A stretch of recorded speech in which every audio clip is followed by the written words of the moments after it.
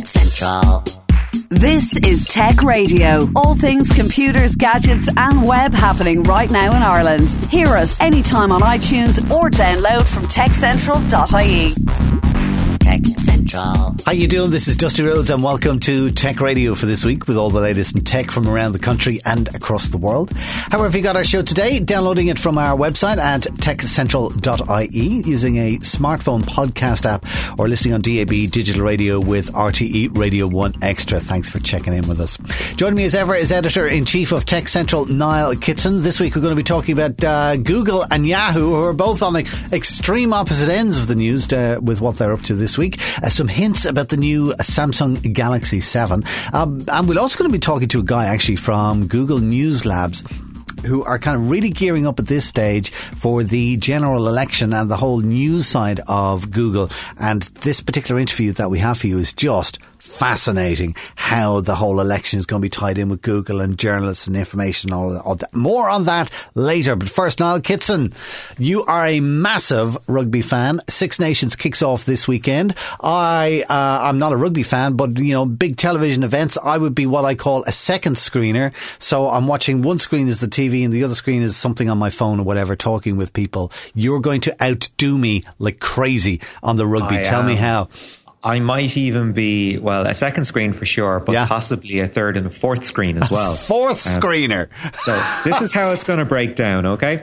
Now, mostly most of us have friends or family that are distributed around the world now. They've had to leave for whatever reason. So naturally enough, you're going to want to keep up with them and enjoy the bit of banter for the game. So that's straight away you're into using WhatsApp or Viber or FaceTime or any other sort of messaging service that runs over your Wi-Fi instead of worrying about your calls or your texts or anything like that, right? So that's your second screen down. But then you might also want to keep up with the conversation on Twitter. Say you follow any particular pundit that you find interesting, or, maybe you have a completely different set of friends on Twitter, which I know a lot of people do. So there's my third screen. And my fourth screen is various rugby apps that I follow that would deliver information about the game in real time. So you would see statistics like, percentage of possession and territory and that kind of thing. And it gives you an interesting sort of piece of ancillary information to help you enjoy the game. So there you go. 4 screens. Do you know what? If I decide I'm going to look at boards as well, we could even get up to 5, but then I'm probably not watching the match. So. All right. You see, I immediately have a picture of you sitting there with a white cat in your lap and stroking the thing, going, being expecting you, Mr. famous rugby player, whoever it is, with all those screens monitoring everything that's going on in the world in front of you like an evil overlord. Yeah. Or like the architect in the Matrix or something like that. Yeah. Something like that. Yeah. My God. And please don't tell me that you've got a smart TV, because the thought of one of those screens already being used for 2 purposes is just blowing my mind. Yeah, well, we can talk about smart TV a little bit later because there is a tie-in. But anyway, that will be my Six Nations experience for this year. You sit back and you enjoy. Let's get on with the news stories of the week, and let's talk about Alphabet and Yahoo. They're kind of both at opposite ends of the scale, because Alphabet is at the big, most successful end of the scale. They are, of course, are the company that own Google. Yeah, well, I don't know if you could say that Alphabet own Google. Alphabet is now the brand that encompasses everything the company formerly known as Google used to do. So, but that's what they did. That's what they did. Because Google itself, it grew and it grew and it grew, and they were doing all these other crazy, brilliant things. And they went, well, this is all under the Google brand, and it's not exactly what it was. So they have got like a mothership company called Alphabet overseeing everything, and Google is one of the divisions. And I'm sure kind of the self-drive cars is another division, and so on and so forth. Yeah, kind of. That's the way it breaks down now, and it makes perfect sense. It's just people would have gotten so used to Google as being the brand that you kind of expect that would carry along. But Google is actually where pretty much all the revenue for Alphabet comes from as well. So we're not going to see that brand disappear or be morphed into something anytime soon. So Alphabet is now officially the world's biggest company based on their Q4 financials that were released during the week. They pulled in, between search and advertising revenue, $74.5 billion. I don't even. What, per quarter? a quarter. That was the last quarter. I was about to compare that to the 36 billion that Ireland turns over in a year. They do twice that every 3 months. Yeah, wow. That's about the size of it. And the scale of Google now, like they have 1 billion daily users apparently of 6 services: Android, Maps, Play, Search, Chrome, and let's see, Gmail. That's the last one. There you go. How could I forget Gmail? And that is an awful lot of eyeballs if you're looking to sell ads to people, especially little text ads, little programmatic ads, that kind of thing. So it's pretty amazing scale of things. But there is a downside.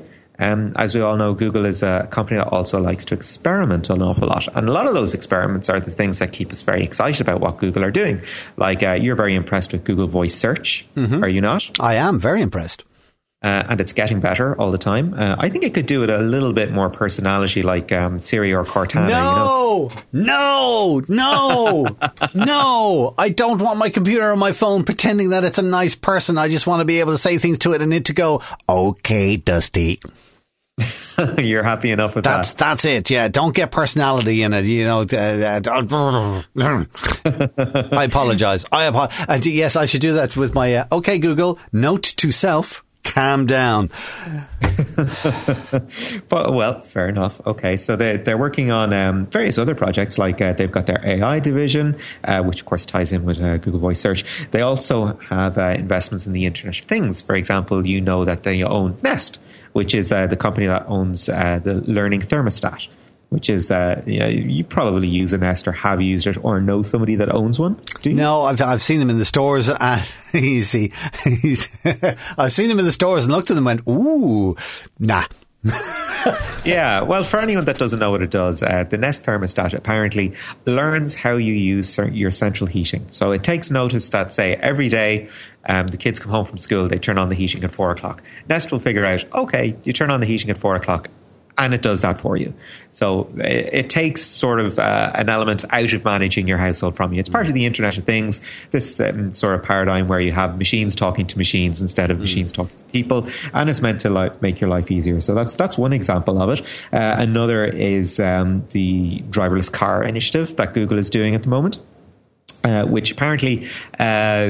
if you believe the hype, the cars are safer than their human pilots. So, although occasionally human drivers do have to take the wheel, it's usually to react to other things that other human drivers are doing. So, a driverless car might be technically correct in what they're doing, but sometimes you need a human in charge just in case you need to slam on the brakes or veer, make a sharp turn or something like that to save yourself. So, another. Project that they have is called Project Loon. I don't know if you've come across this. I haven't, no. This is delivering broadband to difficult parts of the world to get to through hot air balloons. Yes. They have internet-connected hot air balloons. Yes. Just the name slipped, but I definitely have heard the thought. All right, yes. Yeah, and they have their own broadband project called Google Fiber, which is about delivering gigabit broadband to various parts of America. They're sort of targeting poorer areas at the moment, I believe.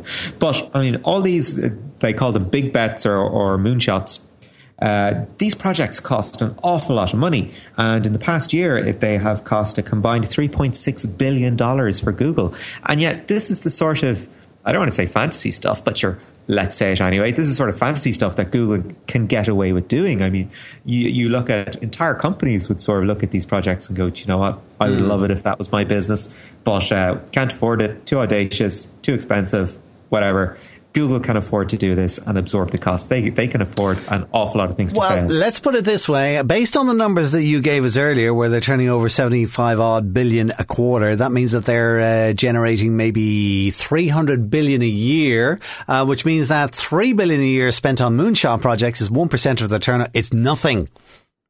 It's all right. Yeah. You and I would spend more of our, what do they call it? The amount of money that we have to spend at the end of the day. Our disposable income.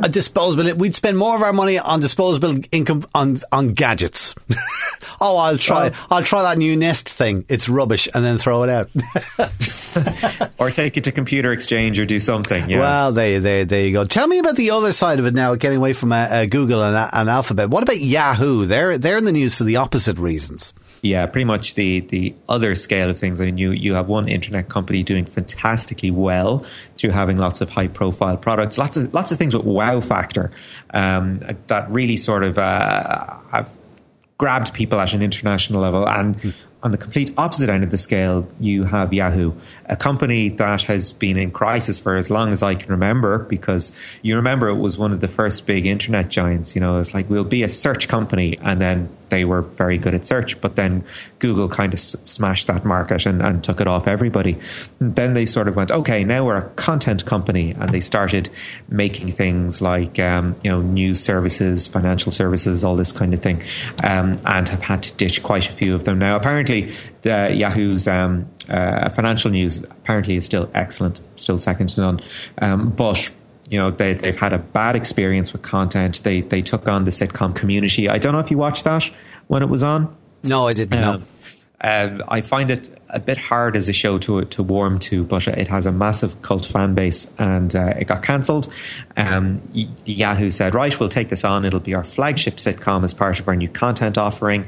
We'll get people from Amazon and Netflix and all this kind of thing, and it bombed incredibly. I just don't think it resonated with the fans. They're now looking for a film to tie up the whole thing, but yeah, they've had a bad experience with content. They just haven't been able to find their feet in it. The only thing that still works for them really is Yahoo Mail, which is still very popular in the States, and of course its stake in Alibaba, which has been incredibly successful for them. I mean, could you imagine getting in on the ground floor with eBay and just having a load of eBay shares?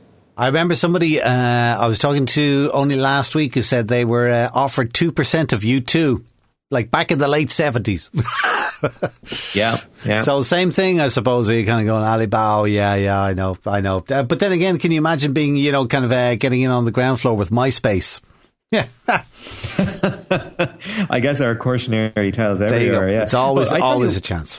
One thing that is quite interesting, Yahoo lost, I think it's 4.4 billion in the fourth quarter. So it's the total mirror image to how Alphabet are doing. But one of the things that I feel kind of sorry for them about was the advent of smart television. I remember in 2007, 2008 seeing the first smart TV platforms, and they were collaborations between Samsung and Yahoo. And I thought, oh, right, that's kind of interesting, because as you know, Yahoo was working on widgets before pretty much anyone else. Although I guess widgets were sort of the proto apps, really. Yeah. Would you agree? Yeah. And you sort of, you go, why weren't Yahoo really on top of this stuff? Now smart TV is Android, and people are used to using Android apps. Yahoo is definitely getting out of that. And the way that Yahoo is talking about itself as a company, it pretty much sounds like everything is up for grabs. It's like, oh, we have this part of our business. You want to buy it? Yeah, that's fine. Okay. You want this part of the business? That's fine. We will talk about that as well. They just seem interested in holding on to the core brand and their Alibaba shares, and maybe their mail service as well. Yeah. And that's kind of it. Listen, the last story on the news this week is Samsung Galaxy. Of course, we've got Mobile World Conference coming up in the next week or two, later on in the month. And rumours are starting to abound already about what the Galaxy S7 might contain. What are the top rumours you're hearing?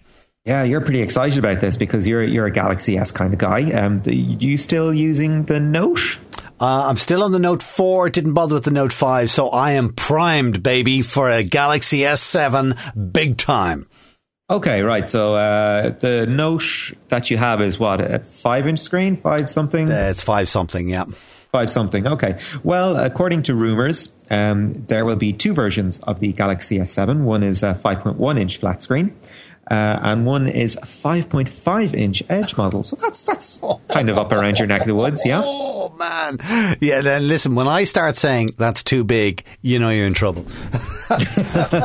So you won't be putting that in your pocket anytime soon unless you I don't think so. I actually have a ruler in front of me and the Note 4 because I don't know offhand what it is, but the actual screen... Oh no, hang on a second. No, I tell a lie. My goodness. The screen that I have is just over 5.5 inches. Okay, right. Well, right. But I would say that the screen that I have now, a lot of people, more and more people are starting to say, oh, that's a nice phone, nice and big. And so I'm kind of getting a lot of that. But I really do think it's getting on the big side of big screens. Yeah. Okay. Well. Okay. Here's two little bits of information. And by the way, this is probably going to be announced at Mobile World Congress later on this month. They reckon the 21st of February. But there are two things you may or may not find interesting about it. One of the things about the S6 people were annoyed about was the lack of a micro SD card. Mm-hmm. As I guess, I think it was one of the things that sort of put you off it a little bit, as not as a purchasing decision, but as a I don't like it because kind of. But the two things that put me off buying it were it had no SD card and also that you couldn't change the battery on it. And I just went, right, not going near it. Yeah, just being completely self-contained sort of annoyed a lot of people. So the rumour is micro SD is coming back, which is great. You'll be able to expand your memory to your heart's content. On the downside, probably not the downside, but on the stuff we're going to foist upon you that you don't know you want yet side, it is going to still be using micro USB as a charger instead of USB-C, which you are delighted about, because does anyone really care about USB-C yet? Not yet, but it's coming, and I'd much rather them doing that than doing an Apple thing with oh look, it's the Lightning connector. It's going to be as popular as FireWire. Yeah, fair enough. I think USB-C is inevitable. It's just hard to drum up any enthusiasm for it, Well, we'll be drumming up lots of enthusiasm for Mobile World Conference. Of course, we'll have full coverage of that coming towards the end of February for here for you on Tech Radio. But for now, Niall Kitson at Tech Central HQ, thank you very much for all the news. This is Tech Central, your weekly tech podcast from Ireland's techcentral.ie. Okay, so we've had Niall with the news. Now let's have Niall from a couple of days ago, earlier on in the week, when he went to Google, and specifically to Google News Labs in Dublin here in Ireland, and spoke to a guy called Matt Cooke about how Google's going to be in overdrive for the election. And it's very interesting how Google can tailor the news as a tool for journalists. Take a listen. I'm out at Google's offices in Barrow Street today, and I'm meeting with Matt Cooke. So, Matt, just to introduce the idea of the coverage of elections through Google and through technology at large, really, how are we seeing interest in the political process evolve? Either, are we seeing just younger people getting more interested in politics, or are people enjoying a more sort of a rounded appreciation of what's going on? I think it's really interesting to look at elections. People always contrast and compare to what the technology landscape looked like the last time everyone got around to talking about the big general election in whatever country. So when you think about the technology that was available just 5 years ago, the number of people using smartphones, the number of people on various social media platforms, and just generally the way that people behave and the internet tools they use, in 5 years a lot can happen. So that's one note. I think general elections are always quite good moments, almost like the end of the year, to look back and see what people are doing and how they're sort of using various tools. I think certainly looking at the forthcoming Irish election, I think it's going to be interesting to see a few things. One, how the political parties and the organisations, including broadcasters and publishers and journalists, how they go after audiences with their content and with their messages, the kind of platforms they think about to get their message out there. Are they looking increasingly at social media much more than they were 5 years ago? If not, why, maybe? And also, are they thinking about the kind of different media? So people are used now to watching videos on their mobile phones. They're used to getting short-form video content as they go to work. They also, of course, want the considered pieces, the the formal bulletins and the formal articles, but they also want information on the basics as well. So I think that's interesting to see the kind of different tools and different media that's available that wasn't there 5 years ago. When you're thinking about members of the public and how behaviours might have changed there, when you look at something like Google Trends, which shows you how people are what they're kind of looking for on Google, on YouTube and Google News, for example, that shows you at election times people do go to search engines and they do go to their websites to look for fundamental answers to their questions. So literally, what does in the UK, for example, during one of the big TV debates, one of the trending questions was, what does the word referendum mean? What does the word austerity mean? So people do go online to look for fact checking and also to look for the answers to some of their more basic questions, perhaps. I think one of the interesting things in America at the moment with their presidential debate is the candidacy of Donald Trump, where you might find that he is incredibly popular on social media and through trending topics, but not necessarily for the reasons that he would expect or hope for. Well, whoever your favourite candidate is, and obviously by the time this podcast goes out, we may know who America's favourite candidate is on both sides. The search interest shows, yes, people go on to look for information about the people they see on TV, the YouTube videos they find. And in the US, Donald Trump certainly has been one of the most searched for political candidates of this race. That doesn't mean to say, though, as you point out, that the sentiment is there. It doesn't mean people are looking in a positive or a negative way. It just means that he's the candidate in a lot of the polls that have been provided by Google and Twitter and other places as well. He's the candidate that people are going online to look for more information on. I think as well, this race with the US, we've seen lots of other interesting technological features coming out, things like 360-degree videos, 360-degree photospheres, lots of different types of technology being used to tell, for many, quite a long story. The US election is several months, I think, isn't it? So there are lots of tech ways that journalists and publishers and campaigners can think about using, many more so than certainly 5 years ago. I think one of the interesting points that you raised about 360-degree video as innate storytelling, in the hands of journalists, it can be very good at sort of setting the scene. In the hands of a politician, it could go very badly right. It could feel too much like a marketing exercise. Do you think sort of the use or misuse of these kind of technologies could end up maybe not making or breaking, but certainly having an effect on somebody's candidacy?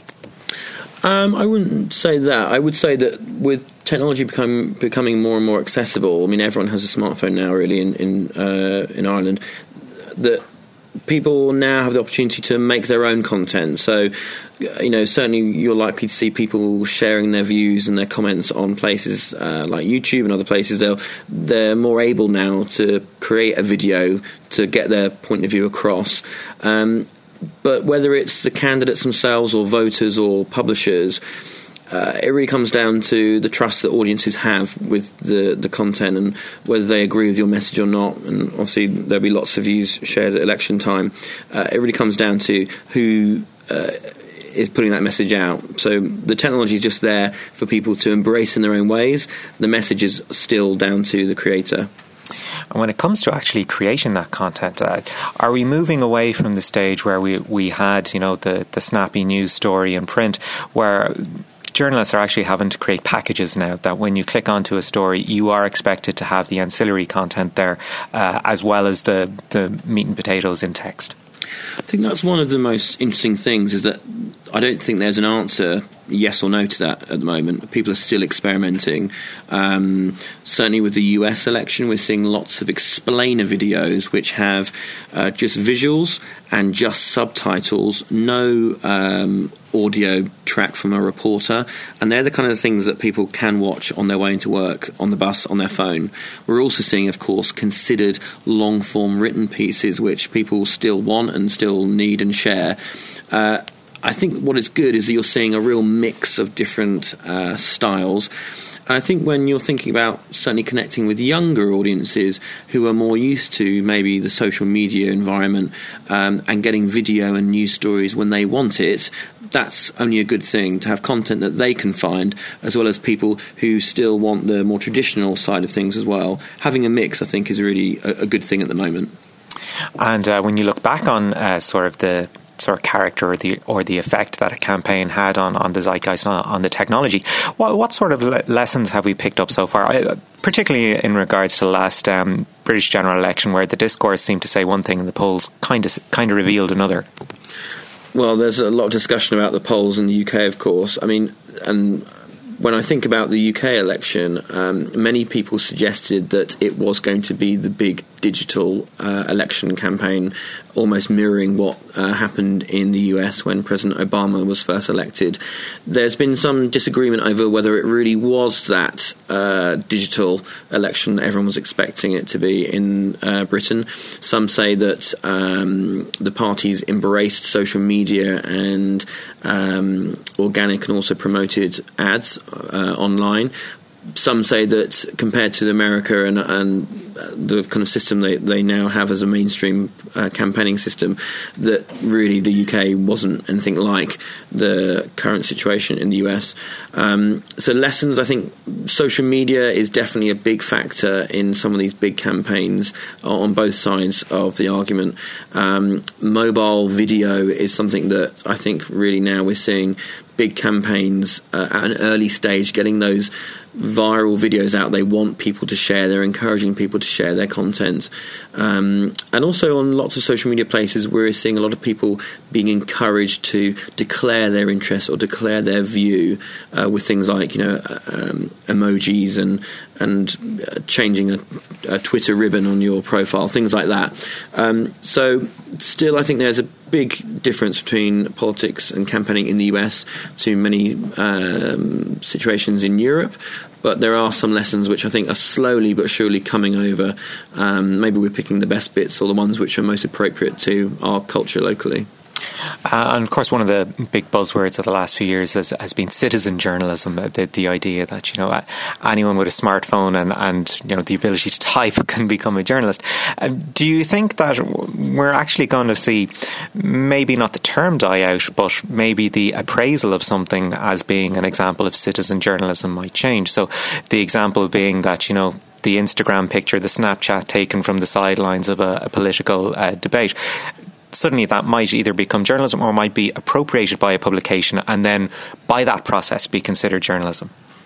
It's a good question. I think there are obviously different views on citizen journalism, and some people call it user-generated content, or kind of ugly phrases, UGC, or eyewitness media, whatever you call it.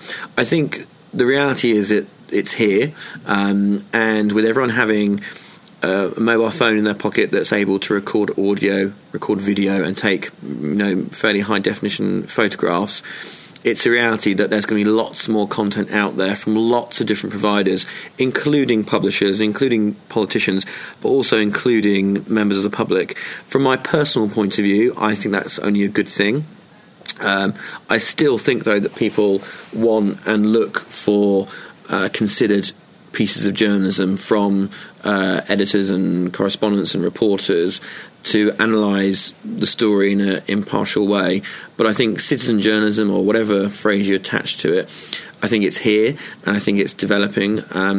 I think if you look at some of the interactions that politicians have now with members of the public, they're soon captured on mobile phones, they're soon uploaded to the web. So they do become, video moments of the campaign when a politician is questioned by someone outside a shopping centre and it's been recorded on a mobile phone. They also can shape the campaign in ways that, 5-10 years ago just wouldn't have happened.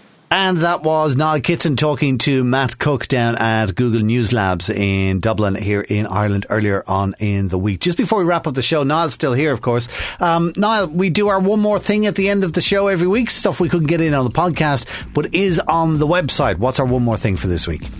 Yep, our one more thing is which online e-commerce giant is looking to go toe-to-toe with Spotify? I know the answer to that. It's Apple. Well, they're doing that already. Try again. Oh, somebody else. All right. Answers at techcentral.ie, my friend. Check it out. That's it for our show this week. Do remember to keep in touch with Irish tech news, with hourly updates and daily newsletters and more from techcentral.ie, as well as our own weekly tech radio show online. And of course, every Friday you can hear us at 6 p.m. on DAB digital radio with RTE Radio 1 Extra. Until next week, from myself, Dusty, and from Niall at Tech Central HQ, thanks for listening. Take care. Get Tech Radio. Subscribe for free with iTunes or download on demand at techcentral.ie. Tech Radio is produced by digitalaudioproductions.com. Technical.